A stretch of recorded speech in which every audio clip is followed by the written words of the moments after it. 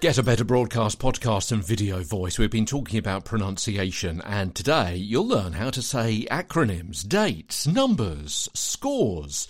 Okay, not quite pronunciations, but worth mentioning here for the sake of a couple of 3 minutes of our time together. Acronyms, yeah, we'll start off with the acronyms.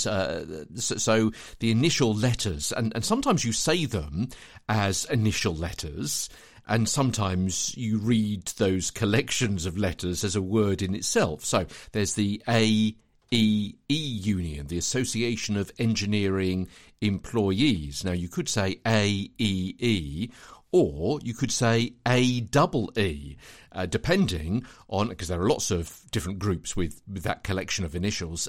Is it AEE or is it AEE? So make sure that you know before you say on air, either in a live news broadcast, or maybe it's as part of a podcast, or maybe it's as part of an e-learning script or whatever, exactly which way they want you to say that collection of initials. And also there's the teaching group in the UK, BECTU.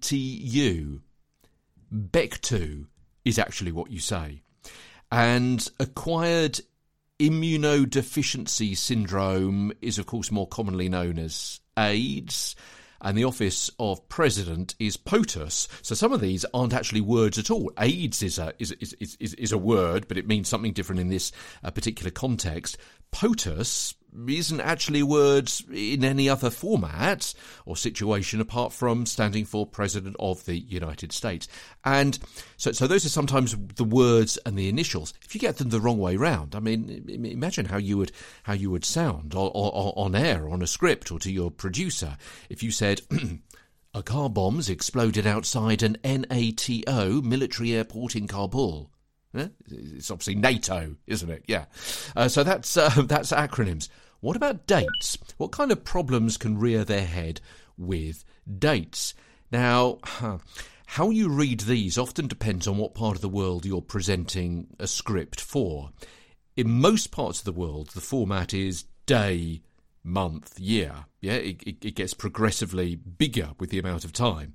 Day is smaller than month, month is smaller than year, and so on. So it gets increasingly larger. But in the United States, it's month, day, year. So the 5th of March 2021 becomes March 5th, 2021.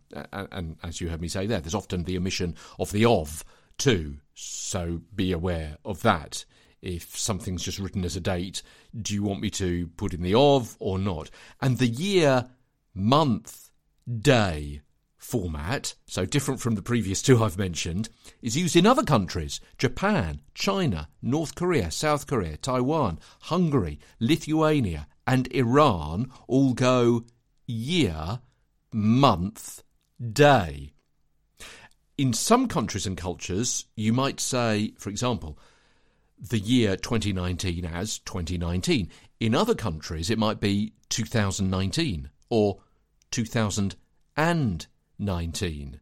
So if you haven't been told specifically and the script is recorded, then make sure you provide some alternatives for the director or producer to get in and sort out. Okay. Let's move on to numbers and phone numbers, because like dates, these are said in different ways in different countries as well. First of all, as far as English-speaking countries go, in the US, saying 0 is more common than in the UK, where we tend to say oh. So that's how we would say the number before 1.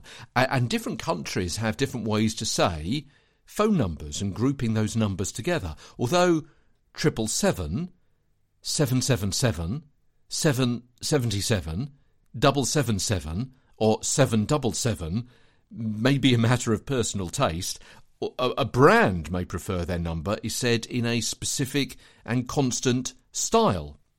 And the groupings of numbers may differ as well. So the number 07747123456 could be broken up into different smaller groups of digits depending on the local practice. So it could be 123456 or 123 456. Again, you may think I'm being a little bit pedantic. What I'm essentially saying is if you have a script with a phone number on or a date on, you need to check with the producer, the director, the client, whoever it happens to be, how do you actually want me to say this number? Because it could be part of their overall branding that acronyms, dates, phone numbers are said in a certain way.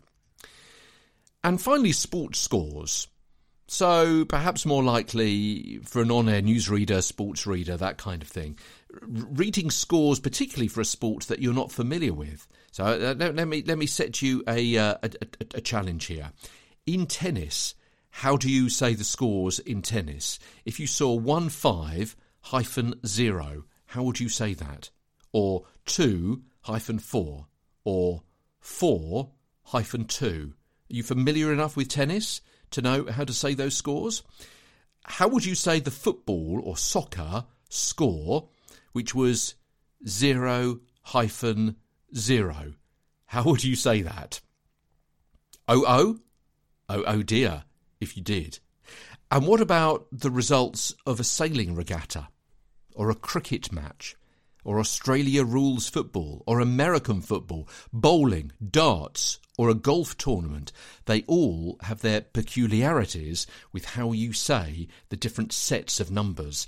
And some of them, because they score in an unusual way, may lead you to think that you're giving the wrong score when actually it's right, because of the lowest score sometimes wins in some of those games and sports and hobbies and pastimes. So be careful of those. Okay, I'm Peter Stewart. Hope that you found that of interest. And again, look in the show notes and you'll find some links and some more ideas and those examples that I spoke about there. From London, I'm Peter Stewart.